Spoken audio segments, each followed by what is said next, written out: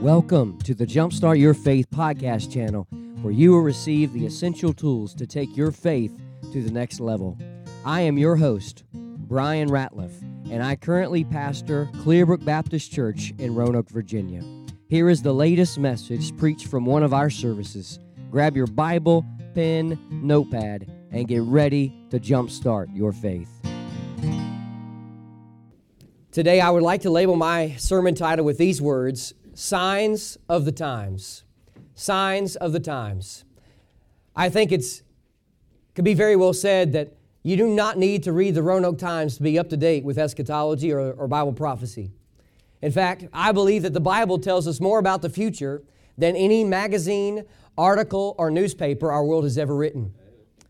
In fact, I want to share with you a few verses before we dive into this passage about what the Bible says about the last days. You know, we hear a whole lot of mumbo-jumbo out in our world today about what people think and what people say and all this different nonsense about the last days. But here, I want to give you today not my opinion. I don't want to give you what the Baptists might think may happen. I want to tell you today what the Bible says is going to happen in the last days. May I take you back to the book of Daniel? The book of Daniel in the 12th chapter. Daniel is a confusing book all in of itself at times, but the Bible tells us in the book of Daniel of some attributes of the last days in chapter number 12 and verse number 4. The Bible says in the last days, man will go to and fro. In other words, we'll be able to go from this point to this point at a very rapid pace. Yeah, we can get an airplane, we can fly around the whole world in a matter of hours today.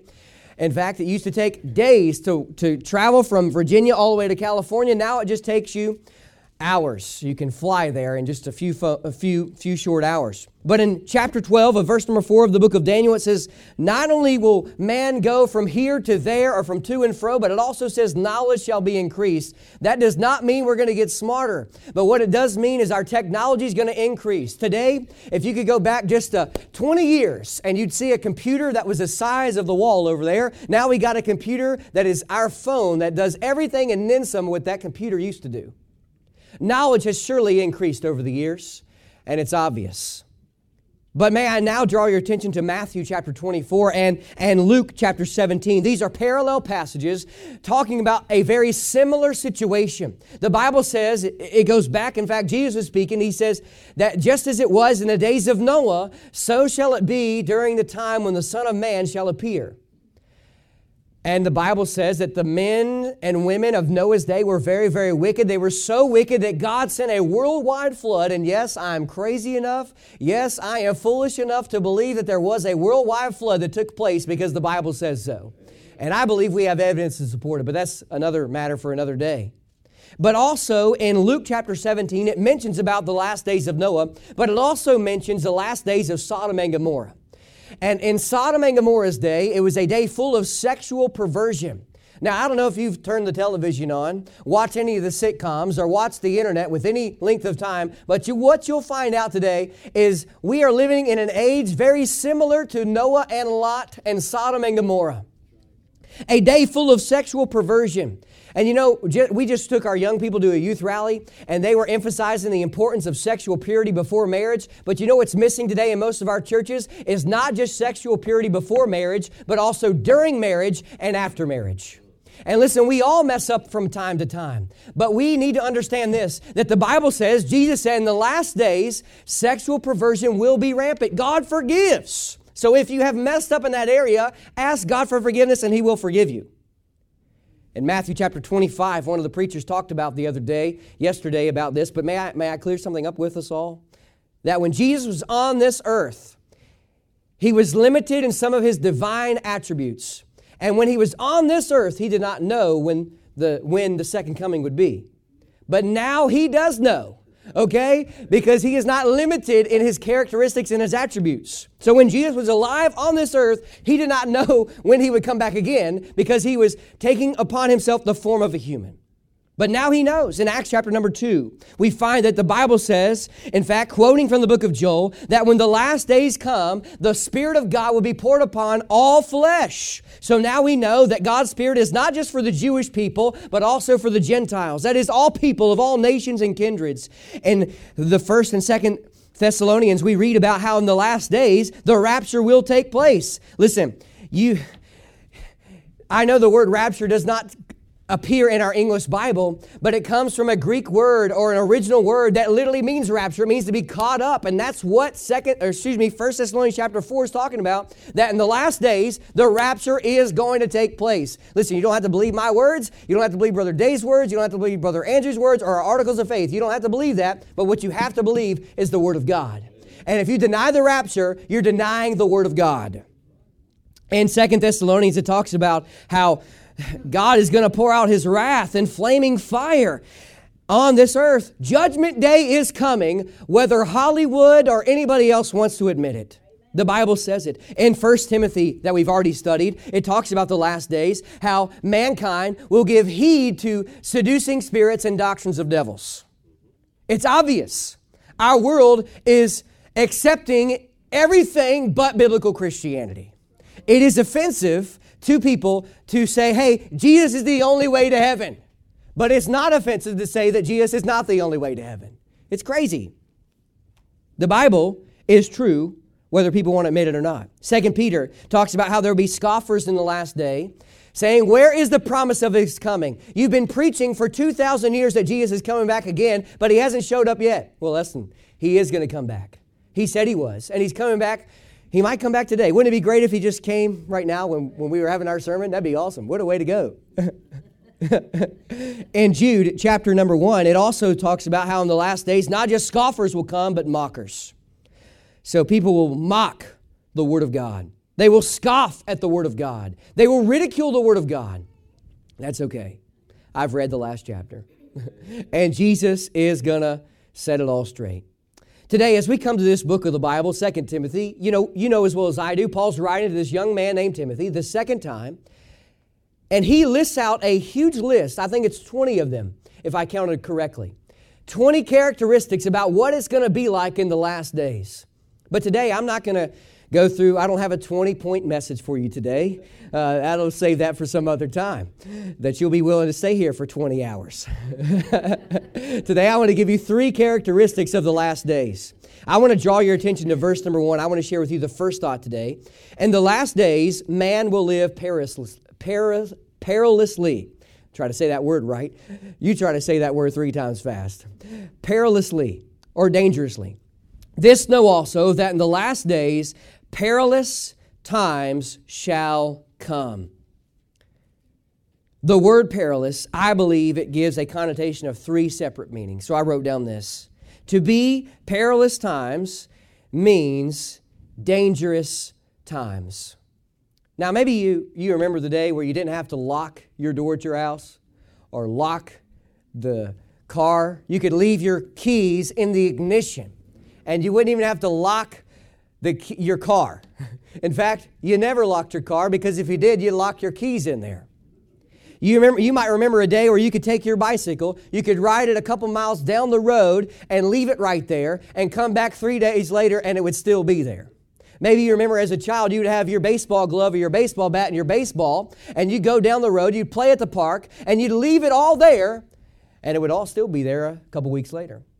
Today, if you drive down to Walmart and leave your car running and leave it unlocked and put $300 in there in cash, laying on the seat, I'll tell you one thing, it's probably going to not be there. Today, we live in an age where it's so dangerous that if you don't lock your door, that somebody could come in and rob you blind. In fact, we live in days so dangerous that you can lock your house, you can have security system at your house and an alarm system, and people will still break into your house and steal everything you got in there. We live in an age where it's so dangerous that you can't even go to church without somebody getting shot and dying. Today we live in an age that's so dangerous that young people can't even go to school without worrying about if somebody's going to barge in there and shoot the place up. We live in a day where we can't even go on a plane flight without worrying about if somebody's going to hijack that plane and blow up a building with it. To be perilous times means dangerous times. But also I believe this, as you study this word perilous, it also means this. To be perilous times means difficult times. I believe that the longer we live in life, the more difficult the days are going to become. In fact, if our nation continues to go the spiritual direction that our nation is going, it's going to get more difficult for us as Christians and believers to live the way God has called us to live. Let's embrace the fact that in the last days, it might be dangerous and it might get difficult. But listen, church, we have the encouragement of knowing that, hey, the more dangerous it gets, the more difficult it gets, it means the closer we are getting to the second appearing of Jesus Christ. So be encouraged and keep looking up because Jesus could come back today. May I also share this with you. Not just dangerous, not just difficult, but I wrote down this. To be perilous times means furious times. There's one thing about being dangerous and one thing about being difficult, but this word perilous also has a third idea, and that is being furious. Somebody who is furious is somebody who is reckless. Somebody who doesn't care about how they're going to hurt somebody else in their life. They're going to do whatever they want to do.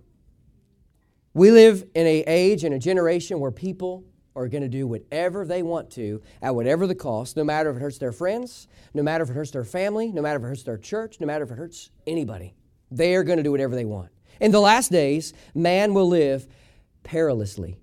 But may I share with you a second characteristic from verses 2 through 5? Remember, these are signs of the times. And if you don't believe Jesus Christ is going to come back very soon, you need to wake up and smell the fresh air. Because, it sure is smelling like He's coming back soon. Look at these next few verses. I wrote down secondly. In the last days, man will live selfishly. In the last days, man will live selfishly. I believe these next few verses, verse 2, verse 3, verse 4, verse 5, it all speaks about this. How we are living selfishly. Listen, when we are, look at verse number 2. It says, for men shall be lovers of their own selves. I wrote down this. To be selfish means to love yourself more than God. To be selfish means to love yourself more than God. I believe everything in verse number 2 is revealing to us that when we are covetous, we love ourselves more than we love God. When we're coveting our neighbor's spouse, or our neighbor's house, or our neighbor's car, or our neighbor's salary, or any of that stuff, we are loving ourselves more than we're loving God. Because if we love God more, we would be content with the spouse that God has given us. We'd be content with the house that God has given us. We'd be content with everything that God has blessed us with. To be selfish means to love yourself more than God. Look, it says boasters and proud. Pride is something that when we are prideful, we are revealing to everybody else that we love me, myself, and I more than the God of Adonai. Listen, church, it is time that we understand this, that God is more important than us. God is more important than me. God is more important than myself and I. He is the God of the universe, and He deserves worship. I believe that this whole mentality of selfishness is not just something the world is consumed with. I believe that it's something that the modern church is consumed with. Listen, church, I believe the modern Christianity is so focused on self that we've lost the sight of God. We're so consumed about what's going to benefit each of us that we fail to realize that the life that we're living, it's not about selfishness. It's about honoring, glorifying, and worshiping God. And when we understand that, we will cease to be covetous.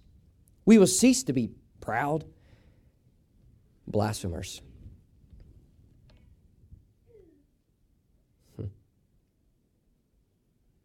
You know, it's common to hear God's name in vain on TV. It's common to hear God's name in vain on the movie screen. It's common to hear God's name in vain on YouTube, Netflix, Amazon Prime, Hulu, you name it, you got it. We've all have taken God's name in vain. We're all guilty. But God's name deserves reverence and worship. In fact, one of the Ten Commandments commands us not to take God's name in vain. I wonder, does it bother us? Does it bother you when you hear God's name in vain? If it doesn't bother you, something is clearly wrong in your relationship with God. It bothers me when I hear people say God's name in vain. But you know what bothers me even more? Is that the vast majority of the time, I don't even say anything about it.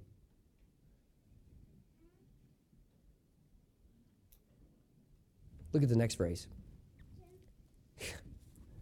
Disobedient to parents. This is not confession time, but I want you to know that I was not always obedient to my parents' authority and leadership in their house. And they know that, and I'm not going to bore you with, in fact, it's probably not boring for you, but it'd be boring for me. But I want to share this with you. I believe that this gives an idea of more than just, hey, Brian, I want you to take the dog food out there and feed the dog. Or, Brian, I want you to take the trash out. No, it goes more than that. I believe that this gives the idea that young people are going to live in a rebellious spirit towards authority. And that's authority in the household. Today, hear me out now. I know the last thing you want is a guy like me giving you parental advice. But about eight years ago when you guys were asking me to become the pastor, I struggled with that. But I heard somebody say this, is that to give somebody marriage or parental advice, you do not need experience. All you need is the Word of God. So today I'm going to share with you the Word of God. And here's what the Word of God says. The Word of God says that in the last days there will be a generation of people who are completely disobedient, rebellious towards the authority in the household. Today, we live in an age where the children decide where they're going to go out to eat, where the children are going to decide to watch on television, what the children are going to decide where they're going to go to school, what they're going to wear, what they're going to watch on their phone, who they're going to talk to, what they're going to listen to with their music. All that is speaking about the last days. And it's obvious that hey, our world accepts what a student would say rather than the teacher. It is really odd to me that children and youth have more power than the people in the authority places that God has established. Now, today's not a message about beating anybody up. Today, I just want to be real with you. I want to be real on the fact that we have young people today that could care less about not just the authority in the house, but the authority in the church house. How God has placed Sunday school teachers, God has placed youth pastors, God has placed pastors, God has placed deacons, God has placed these people in these positions for a purpose. We live in an age where people are less concerned about the authority all over the board in our nation, in our congregations, and then some. But the greatest authority that we have is not a pastor, it's not the police, it's not the president, but it is Almighty God. He's the authority figure. And we should never be disobedient to His authority. It goes on to say, unthankful and unholy. As I read verse 2, I just simply said this. To be selfish means to love yourself more than God. But then as I read verse number 3, remember, we're underneath the thought, in the last days, man will live selfishly. So to be selfish means to love yourself more than God. But then as I read verse number 3, I wrote on this, to be selfish means to disobey the Word of God. Look at verse number 3. Now, I know that when you study these three words, it does not give the idea of what I'm about to share with you. But I'm going to share with you that what I'm about to share with you is not natural, okay? It is natural for a man and a woman to be together. What is not natural is for a man and a man to be together or a woman and a woman to be together. In the last days, remember, Jesus said in Matthew and in Luke that sexual perversion will be very similar to Sodom and Gomorrah. And it was more than just sexual immorality in that day. It was the idea of all this nonsense about a man or a woman and a woman. Marriage will always be in God's eyes between one man and one woman, preferably for life. But we all mess up. And we all sin, and God can forgive us no matter if we go through divorce or we have to remarry, all that different stuff. But here it says without natural affection, and it is completely unnatural. In fact, it is so unnatural that homosexuality could never produce offspring. Now, I'm not here to say, here to beat up anybody who practices that lifestyle or all that stuff. But what I am here to say is this, is that it is sin. And it does not have God's blessing. God's blessing is on a man and a woman and that household. So we're going to stand there. And whenever we do not advocate or promote God's view of marriage, we are disobeying His word. It goes on to say, truce breakers. In fact, back in Ecclesiastes, it talks about how when you vow a vow, it's better to not make that vow and to make the vow and break it. Today, it's just hard to take anybody's word for anything. But I'll tell you what, you can take God's word to the bank. Somebody might hack into your bank account and steal some of your money, and it happened to me recently. But anyways, I got my money back, thank God.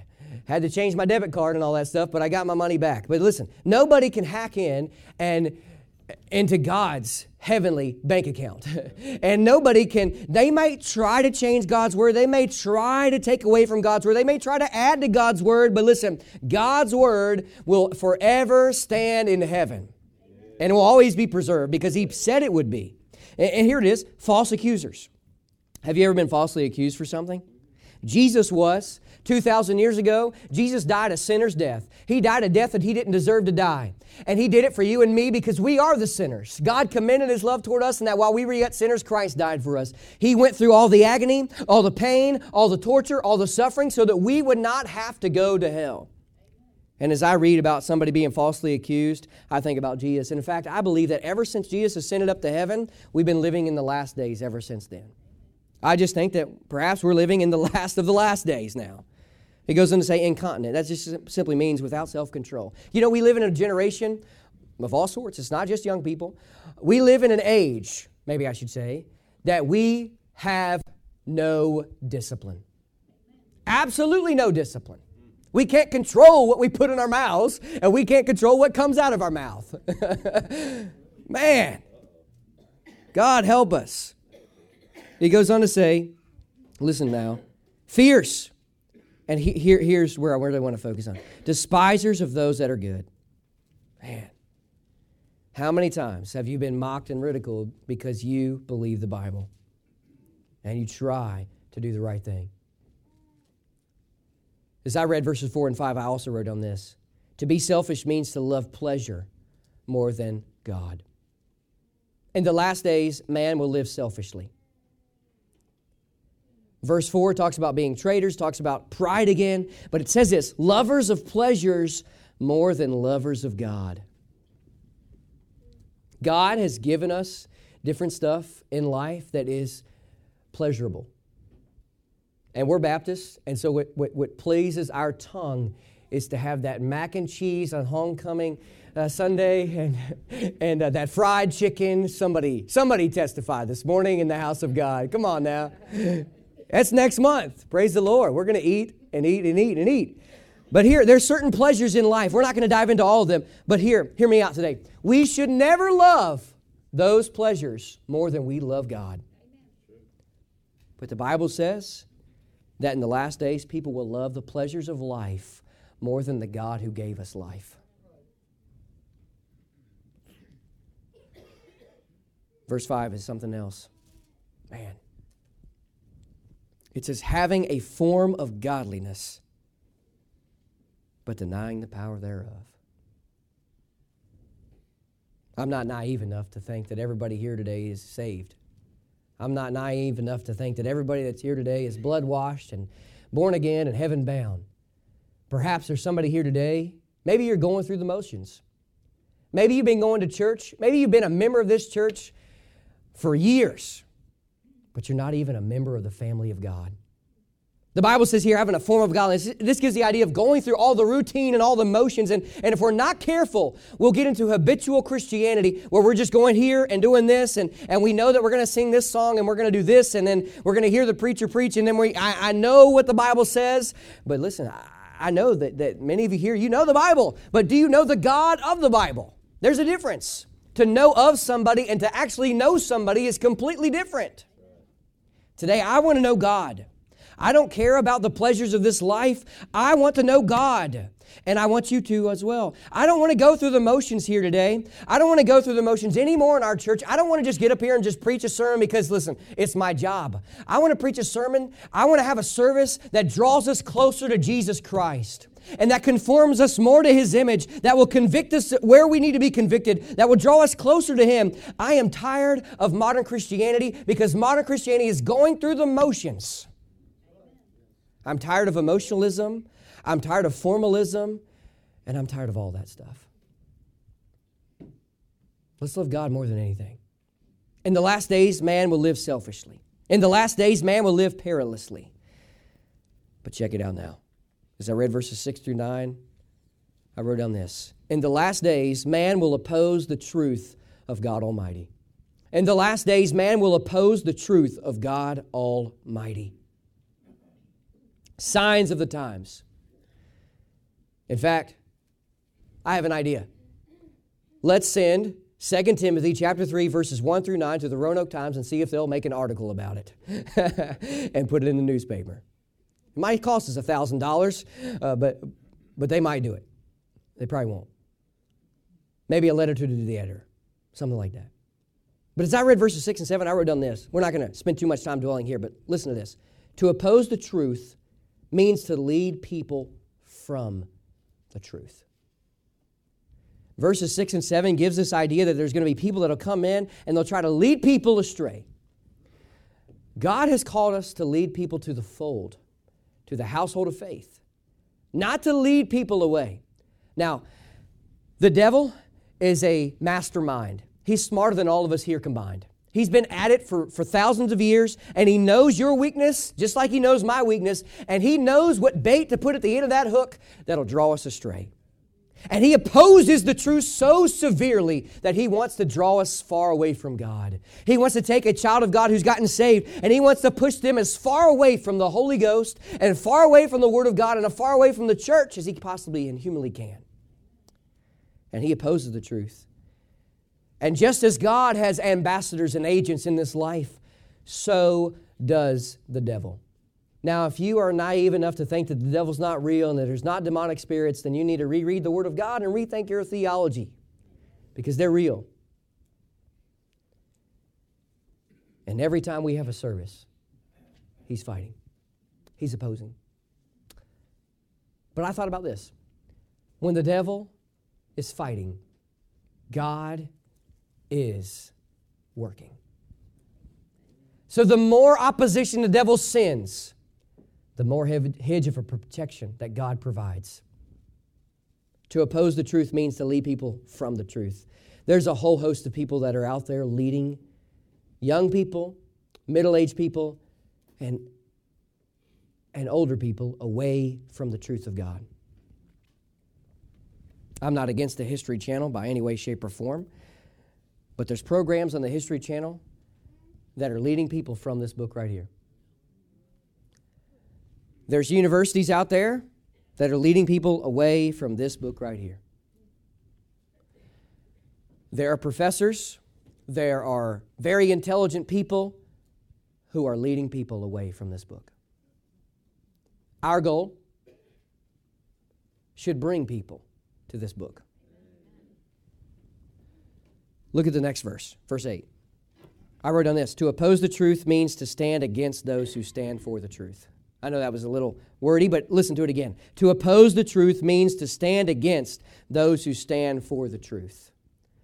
Now, maybe you're like me, and you decided that these two names right here in verse number 8, Jannes and Jambres, I put it in I got out my Bible app and I typed in their names, and the only time they're mentioned is right here in this book because the Bible talks about Moses. And I'm like, well, surely if it speaks about Moses here, Moses is all over the Bible. But if Moses' name is mentioned, not just in the New Testament, but back in the book of Exodus and the other places, then surely these two individuals are going to be mentioned. But you know what? They're not mentioned by name.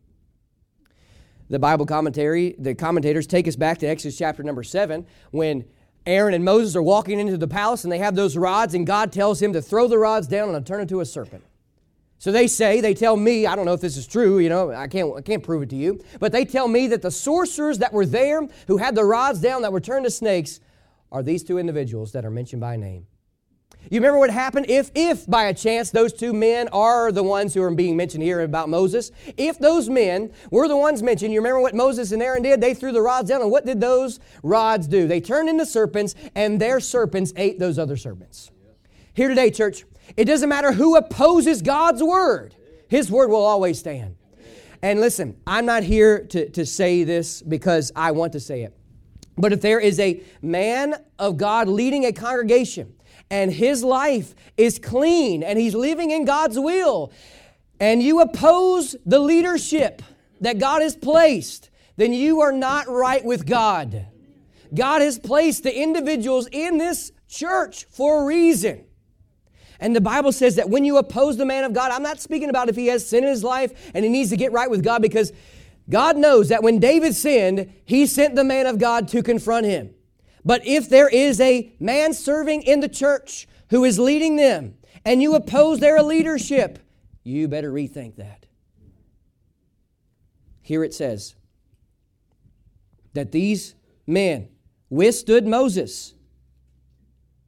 And then it says, about these living in the last days, they also resist the truth. Moses went in on a command of God, and he said, thus saith the Lord. Now, sure, there might be times where I might say something that may not be theologically sound, and I know I'll hear about it, and that's okay. You can come to me, and we'll chit-chat.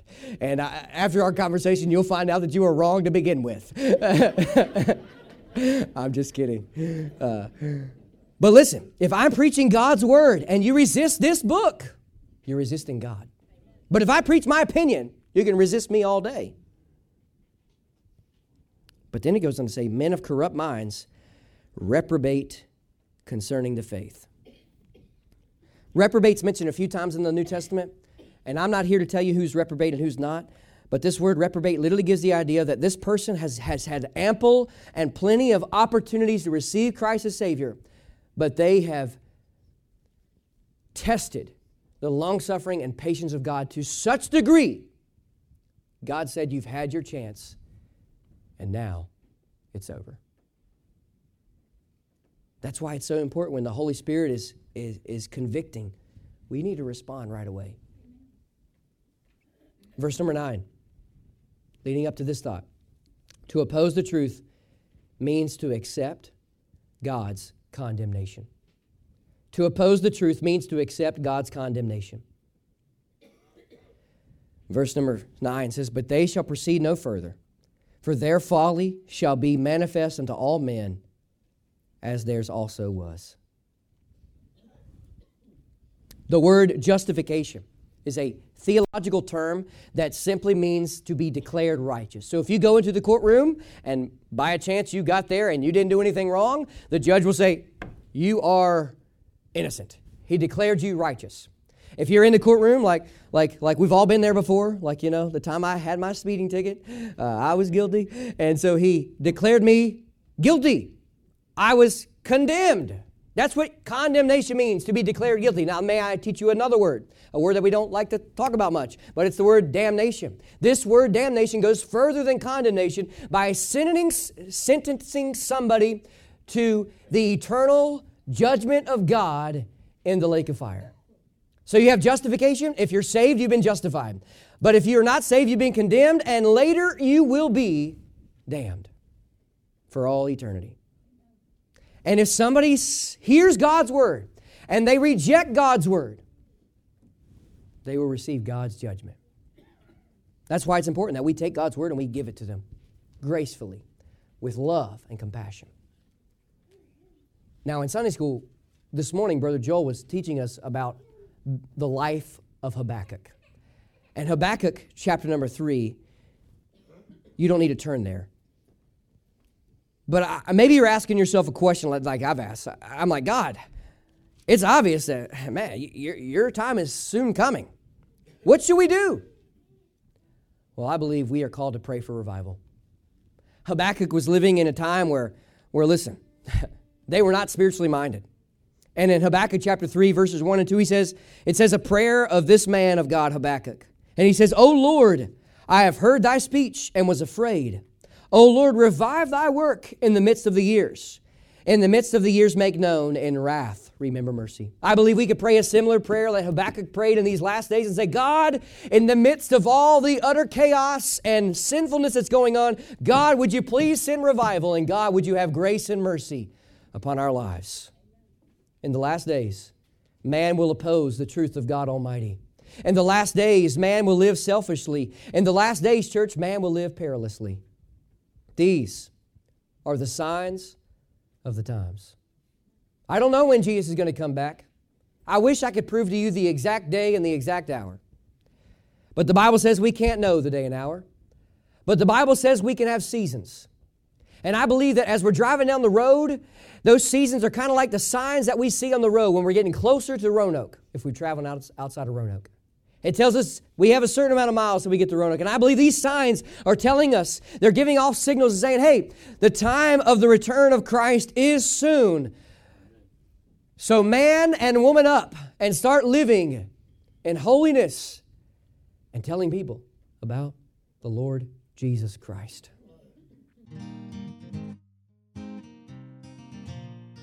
Hey guys, thanks so much for tuning in to the Jumpstart Your Faith podcast channel. As a token of my appreciation for you listening today, I would like to give you my free ebook devotional called Jumpstart Your Faith, 30 Days to a Renewed Faith in Christ. Just go to www.pastorbrianratliff.com to download it. Please be sure to subscribe to this podcast channel to listen to more messages like today's. And if these messages have been helpful to you, please leave a review. If I could be of any help in your spiritual walk, please let me know by emailing me at pastorbrianratliff@yahoo.com. And one last thing, if you're in Roanoke, please consider joining us for one of our worship services at Clearbrook Baptist Church. Until next time, may God's blessings be upon you and have a great week.